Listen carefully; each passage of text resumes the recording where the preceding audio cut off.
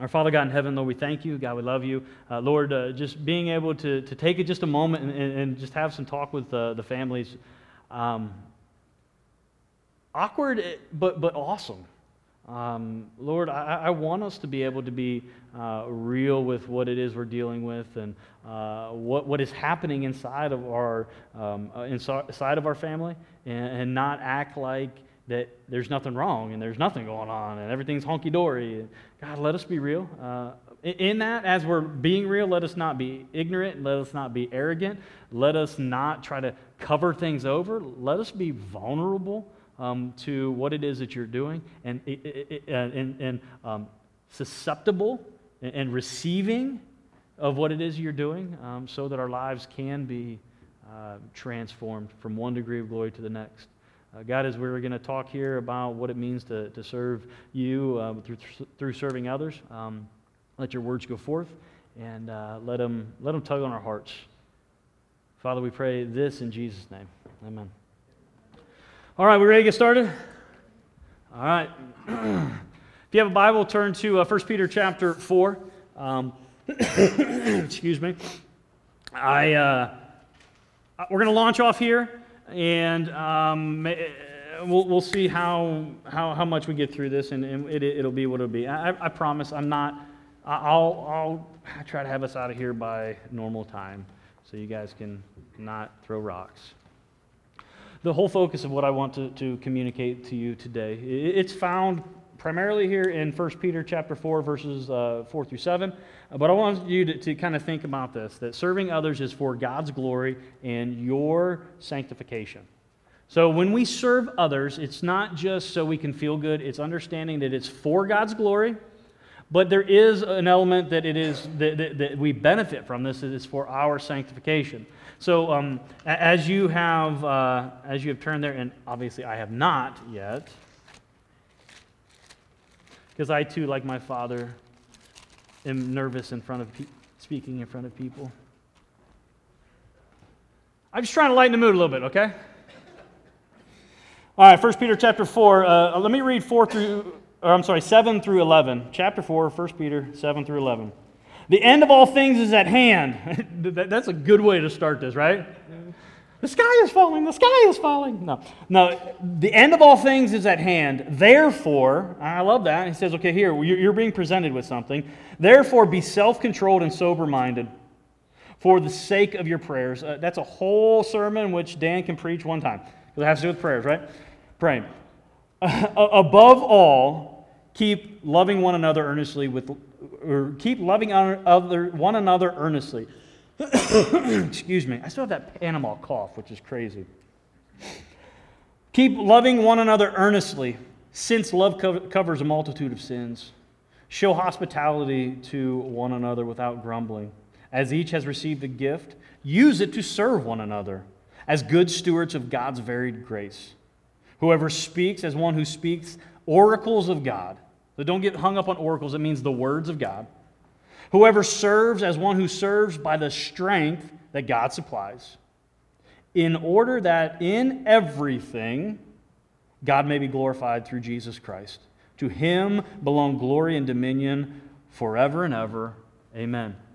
What I want us to highlight here, we talked a lot last week about serving God and what that looks like, and it's for His glory. What I want us to look at in this text here is that our service to one another is glorifying God too. It is to God's glory as well. And it says here that we are, as we serve one another, the way in which we serve one another is through our gifts and through God's strength. Look at verse 10. It says, as each has received a gift, use it to serve one another. No. I'm not going to spend a whole lot of time here. This is going to be a whole sermon series in and of itself, spiritual gifts. Everybody wants to know about spiritual gifts. Great, and don't hear me. I'm not saying that like as a knock on spiritual gifts. No. What I'm saying though is everybody they focus so much on the gifts, they forget the gift giver. And what we need to understand here is this is a clear indication that all gifts come from God. Now, because all gifts come from God. It says here, as each has received. I will stand on this hill until I die, that every believer in Jesus Christ is given a spiritual gift. You may not know what that spiritual gift is, and maybe you need help to figure that out, but the Bible is very clear that each child of God has a spiritual gift. Knowing that a spiritual gift is something that is given to you, I'm not talking that you have a skill or that you have an ability. Those things are good, and maybe that skill and that ability is something that is a God-given talent that you have. But we're not talking about talents here. We're talking about the Holy Spirit empowering you to do something. And that's what he's saying here. Now, with that being said, are there to identify your gifts? They have spiritual gifts tests and things of that nature. I am not against. I'm not going to be one of those that says you shouldn't take a spiritual gifts test. No, I'm not going to say that. What I will say is when you take a spiritual gifts test, you can very easily skew the results of those tests. Because I know this can be hard to believe for some of you. You lie about your life. And the person that you lie about your life to the most is you. So when you take those tests, if you do, and again, I'm not against them. I've taken them myself. It's fun to kind of look at this. But you have to be completely honest. If you're not, the results can be skewed. So what I say, that the best way of having a gift identified to you is not through tests. Again, I'm not against, but it's not through tests. It's through time and community. Because you can see, and hear me on this, you're more aware of someone's spiritual gift than they are at times. You can be in the room with someone and they can say, I've got the spiritual gift of teaching. And then they try to teach and they can't. But they took the test and it says, I have the spiritual gift of teaching. Well, okay, just because that says that you do, your actions and your life and that doesn't say it. It doesn't add up. So again, I'm not saying that we don't take the test. I think that what we need to do is we need to surround, back to the question about the small groups and everything, we need to surround ourselves with people who can speak into our lives, who can be the recipients of that gift and say, wow, you're good at that. And you know what? That's going to take some time. And another caveat, if you have to convince someone of your spiritual gift, it's not your spiritual gift.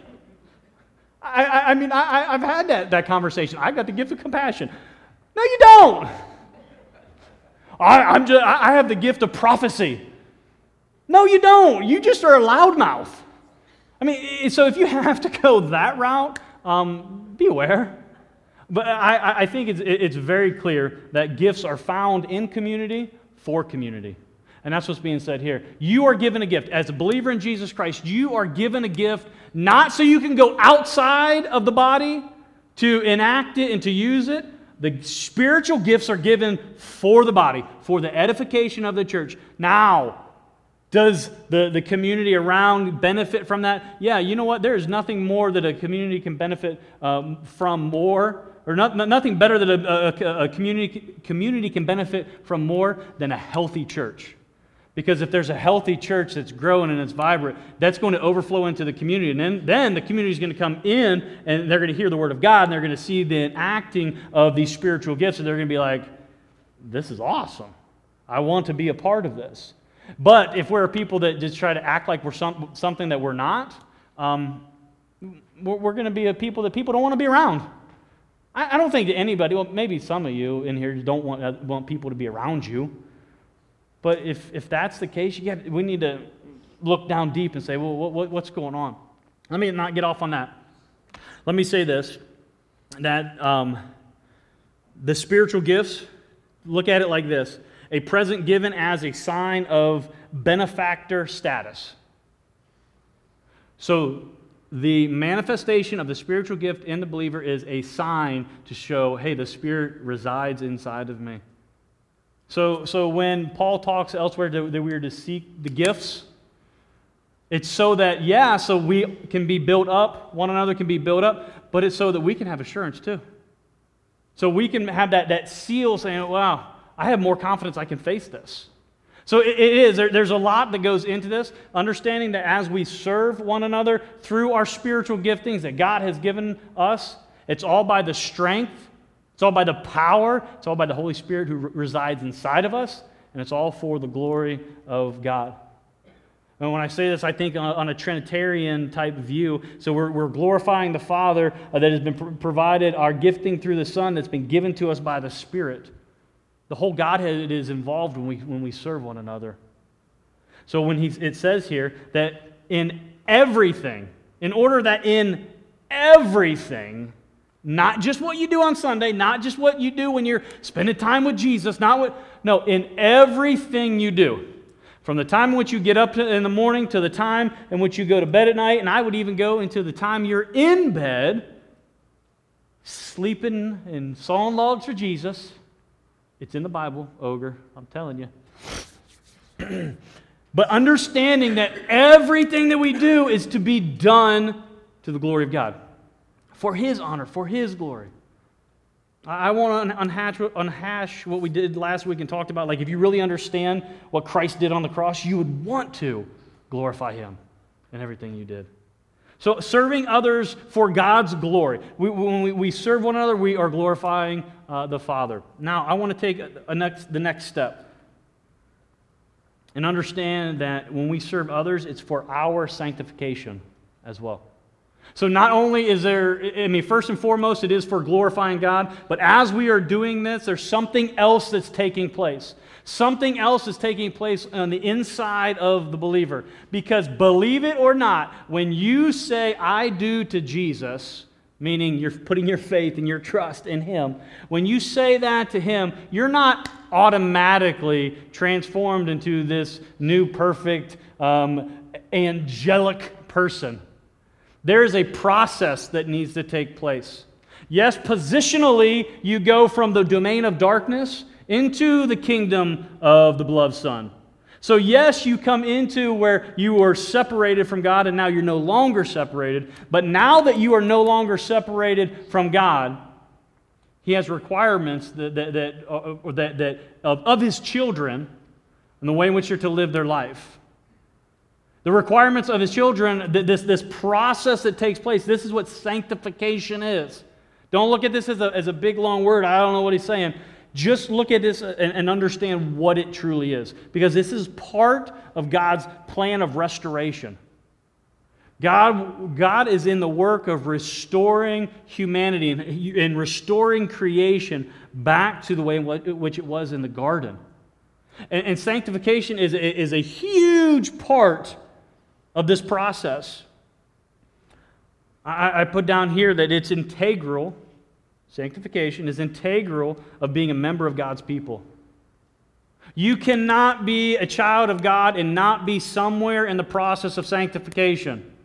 Sanctification is that becoming more and more, the process of becoming more and more and more like Christ. The Bible doesn't afford us the opportunity to say, oh, I'm in and I'm good enough, I don't need to do anything. The Bible doesn't afford us that opportunity. It says that there's something that it is working inside of us, and that something is a someone. And the fact of the matter is that the Spirit of God, as He works inside of us, He is going to transform us and conform us more and more and more into the image of the Son. So when we look at sanctification, we have to look at it as this: the process of renewal and consecration, another big word, but it just means to set apart. A process of renewal and consecration by which believers are made holy through the work of the Holy Spirit. Well, what do you mean that the believers are made holy? One of the greatest, maybe I don't want to be over dramatic here, but a very important doctrine of Christianity that is overlooked more than most is the doctrine of holiness. Because people think, oh, I got my get out of hell free card. Me and Jesus are good. I got this. And well, here's the sad reality is people don't look at the scriptures in which are given to us multiple places where it says that we are to be holy as He is holy. We're called to be His holy nation. Turn real quick over to 1 Peter chapter 2. Probably just one page. One page. 1 Peter chapter 2, look at verse 9 with me. Peter here is talking to the church. He's talking to believers. He says this, "But you are a chosen race, a royal priesthood, a holy nation, a people for His own possession." Talking about God. A people for His own possession. God chose you. God said, I want you. He says, you're to be holy. Why? Because I have you as my own possession, that you may proclaim the excellencies of Him who called you out of darkness into His marvelous light. Once you were not a people, but now you are God's people. Once you had not received mercy, but now you have received mercy. So just this thought process of we're talking about sanctification, we're talking about as we serve one another, God's working this thing inside of us, this thing that He's working inside of us is making us more and more and more holy. The Holy Spirit is working inside of us so that we can one day be presented to the Father, as Paul says in Ephesians, holy and blameless. That we can be presented to the Father fully holy and fully blameless. Some people say, well, that's unattainable, this side of this side of eternity. You know what? You're right. Can you be fully holy and fully blameless before you get your glorified body? No, you cannot, but that's not a reason not to try and train, more like it. It's not a reason to just give up all hope and say, well, it's not going to happen now, so why should I even worry about it? You should worry about it because God says, be holy as I am holy. Here it says that you are a chosen people, you're a holy nation, you are my possession. God's saying you're my possession. And it goes, my loose translation of this is, you're my possession, so act like it. Act like you're possessed. Don't go all Sci-Fi Channel or anything on me.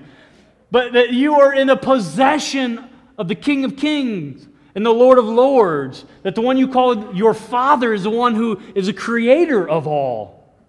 And it says that so that His excellencies can be seen by others. Too many Christians walk around, I'm a Christian, but they don't live that way.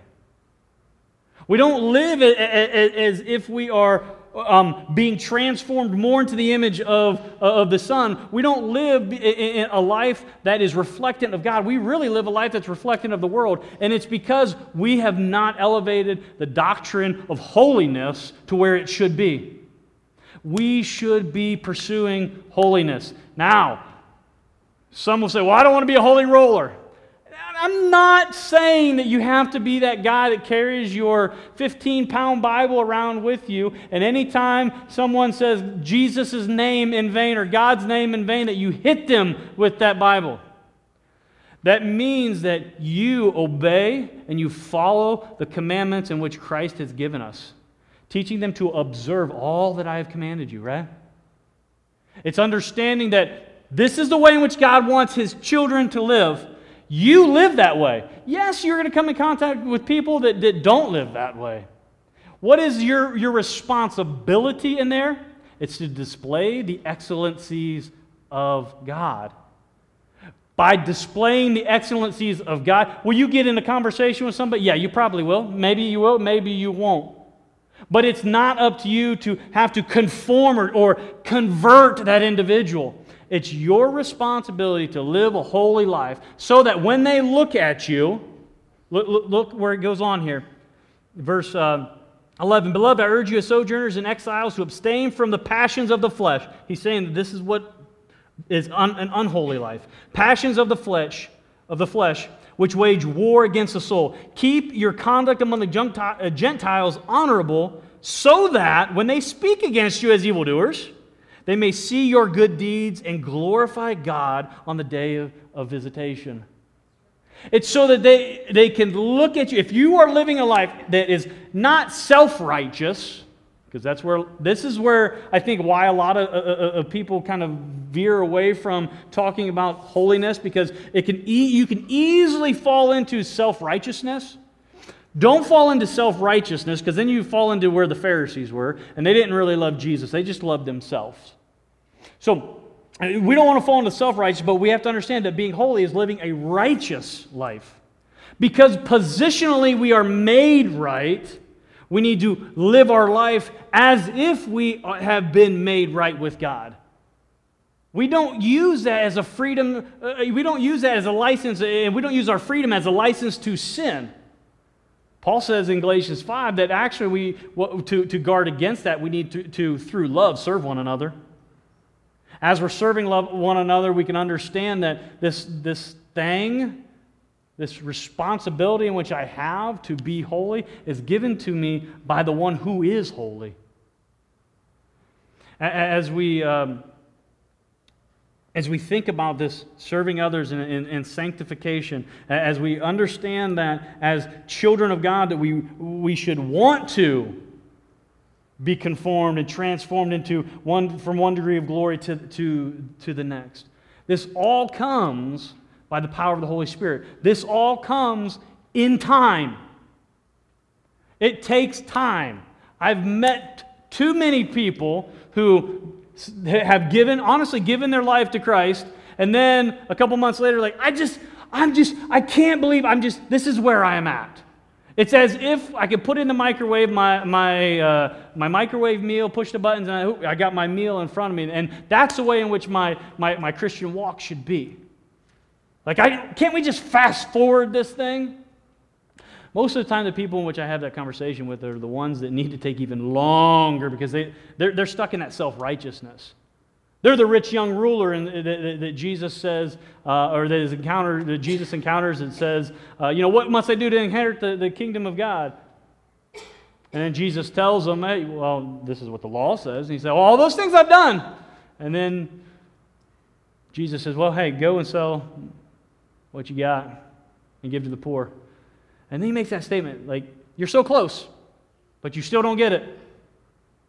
And I think that understanding that as we are moving along on this path, as we are looking at the service to one another, as we look at our own, I don't want to say position because I don't think that is accurate. As we look at our own status or our own progression, that's the word I was looking for. As we look at our own progression in this sanctification, what we have to understand is that through this, there is an end. There is a goal. There is something that we are to look forward to, a goal in which we are to strive towards, and that's holiness. So again, and maybe I need to get off this horse so we can get into the rest of this, but this holiness which we're called to, this holiness that God says, okay, these are my people, and this is the way in which I want them to live, this holy life. This holiness doesn't just happen. It doesn't just happen. You have to participate in this. And again, this comes back to this is part of this. This is what sanctification is. But the question is this: how do I change my approach towards serving so that I can glorify God and be sanctified?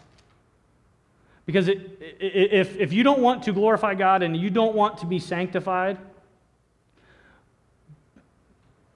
big problems. Because if there is nothing in you, if you're saying, the only reason I'm here is because she made me or he made me or, this is what I'm supposed to do. If there's nothing in you that wants to glorify God and there's nothing in you that wants to be sanctified, you need to start first with, do I have a relationship with Jesus Christ? Because when we have a relationship, there is something, maybe it's not a huge desire, because I think that this is part of working into and understanding the importance of it. But what we have to understand is that we have to change our approach towards this. We have to change our approach if we want to glorify God and we want to be sanctified, serving comes into this. Because what serving does, it changes the way in which we live. Two truths real quick. First truth about how do I change my approach to serving so that I can glorify God and be sanctified. The first truth is this, that God works in you as He works through you. God works in you as He works through you. So think about this.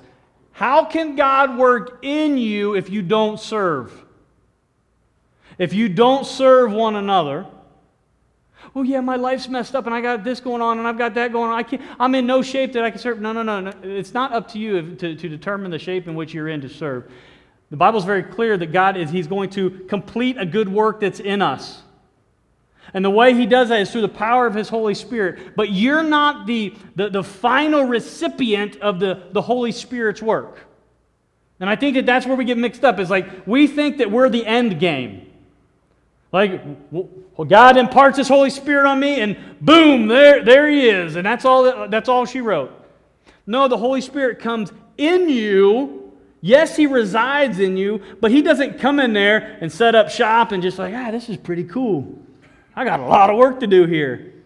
No, He doesn't sit back and He's not maxing and relaxing, all Fresh Prince of Bel-Air style. When He comes in you, He comes in you so He can work through you. As He's working through you, you change.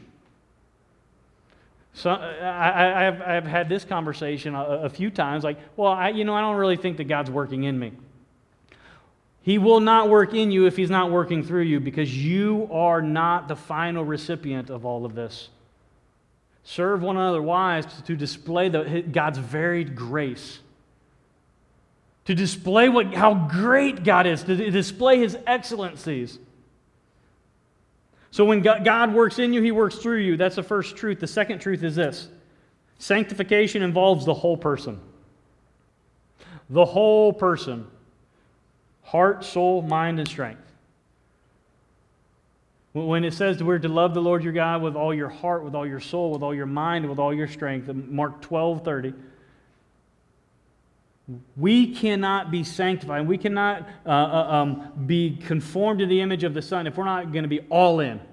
Because that's essentially what is being said here. When we talk about heart, soul, mind, and strength, people try to divide, well, this part's this. Okay, here's the deal. It means all of you. It's not the hokey pokey. Put your left foot in, you put your left foot out, you put your left foot in, and you shake it all about. I figured you guys start singing or something. Or what's that new that song that the girls are singing, Shannon? Party up or stand, I don't know, whatever. Anywho, it's not like whatever I'm trying to explain here. Understanding that you cannot sanctify your big toe and the rest of you is not living. I'm doing it a little bit at a time. It's not as if it's gangrene or frostbite that will just kind of eventually move to the rest of your body. No, you have to be all in. It's you've heard that term, all or nothing? I believe that's the way in which sanctification is. Because until we're all in, we're not in the position to receive all of what God has for us. Well, I want to do a little bit here. Yeah, I am really busy. Well, that's fine. That's between you and God. But if you want to grow and you want to be made more into His image and you want to experience the holiness in which He has for you, it's with your heart, soul, mind, and strength. It's saying, I'm all in. It's everything in which I've got. And if you don't have that truth, it goes back to what I was saying earlier, like, we're just playing church. You're just playing Christian. I know, that's not church growth strategy 101 or anything, but I think that it is very important. Hey, somebody's got an email from God. But I think it's very important. I think it's very important to understand that it's everything. Until He's everything to you, I'll let you finish the end of that sentence. Because until He's everything, all of these menial things are just going to consume your life. He's got to be everything. In a really quick manner, I want to do your fill in the blanks here because I know you type A people are going to be like, you put them here and then we don't know what the answers are. Okay. I know, I've already seen some. Anxiety is going through the roof here. Is he even going to get to these fill in the blanks? Yes, we will. We will. So those are the two truths. There's three areas of change in which I'm going to really briefly identify. The first area of change is change of the head. If you want to real quick go back to Philippians chapter 2. In Philippians chapter 2, verses 1 through 11, we have this, and it even gives you the title here, that it's Christ's example of humility. What we also understand is this is the mind of Christ, that if we are going to serve one another for God's glory and our sanctification, that we have to change the way in which we think about this. We have to have the right mindset. So we have to think correctly about serving. If we don't think correctly about serving, we're going to do it for the wrong reasons. In Philippians 2, verse 3, it says, "Do nothing from selfish ambition or conceit, but in humility count others more significant than yourselves." So this is totally antithetical to the world around us. But what Paul is saying here is, this is the mind in which Christ had, this is the mind in which we are to have, this is the way in which we are to think. We have to change the way in which we think here. Change the head, right mindset. We have to have the right mindset so that we can then, next one, change the heart.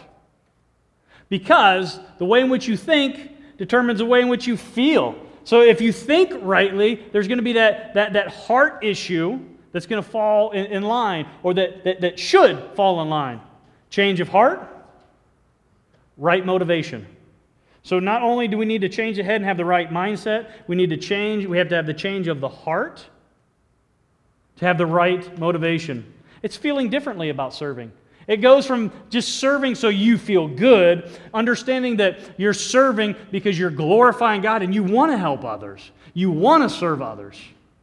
I love this fact.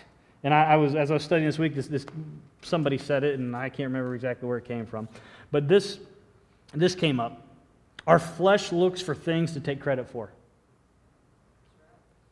If we get into serving and through our service we're giving into the flesh and we're not thinking about it right and we don't have the right feeling towards it and we don't have the right motivation, what we're going to end up doing is we are going to end up taking credit for what we're doing. If we remember back in 1 Peter chapter 4, it says that we serve by the strength and the power which God has given us. So we can't take the credit for the serving aspect. If we take the credit for the serving, then it's a very good indication you're not serving God. You're serving yourself. Very dangerous. That's that road. It's hard sometimes to get on that self-righteous and righteous path. It is hard sometimes. But we have to have the change of the head. We have to have the change of the heart. Last one. Change of the hands. Head, heart, hands. So this is right mission. Right mindset, right motivation, right mission. It's understanding if we have the mind of Christ, as Paul explains here, and I would recommend everybody to read through Philippians 2, verses 1 through 11, to see exactly and to let these three things just kind of bubble to the surface as you're reading through here. But understanding that our mission has to be to take the form of this humble servant as Jesus did. It says that he was obedient, even obedient to the point of death on the cross. So the mission has to be, and Paul says elsewhere, for the sake of the gospel. Why are you doing this? Because I'm doing this to glorify God and to be sanctified, but I'm doing this is because of what Jesus did for me. It's not so I can just say, hey, look what I've done. Pat myself on the back. It's saying, no, look what God has done in me and what God is doing through me. You know, I can sit up here and be the talking head and say all these things. And don't get me wrong, I love when people say, hey, it was a good sermon. Yeah, okay, great. That's awesome. But what I want to do at the end of the day is I want to answer the question, did I glorify God in what I did today? Because this is what God has gifted me to do. So I want to use this in service to serve you. And as I'm doing this, I want to glorify the Father, but I want to be sanctified myself. I want my motivation, I want my mission to be all about Jesus. I want my life to be that way. It's not just something, hey, this is what we do on Sunday for a couple hours. And if it goes long, maybe it's going to be even longer, you know. But I want this to be the reality of your life so that we can say we're real people. So that when controversy and strife or whatever happens within inside our church, or because it will. I mean, anytime you get a bunch of sinners together, it's going to happen. It's kind of like a marriage. There's only two problems in every marriage: the husband and the wife, right? But understand, when we come together, if we have this clear focus that we want to do everything to the glory of God. We want to glorify His name, and we want to be changed in the process. That's what God wants for us. I've got a homework question or a homework statement for you. I think I put it there in your notes. It's this. This week, today, whenever, honestly ask God this. Ask the Spirit to transform and unite your head and your heart, so your mind and your spirit. So to transform and unite your head and your heart so that your hands, your service, will be glorifying to God. Transform the way in which I think and the way in which I feel so my actions are glorifying to God. Because when I think differently and when I act or when I feel differently, my actions will be different. But those actions that are different, there has to be a purpose for them. And the purpose is to glorify God and to be sanctified. Let's pray.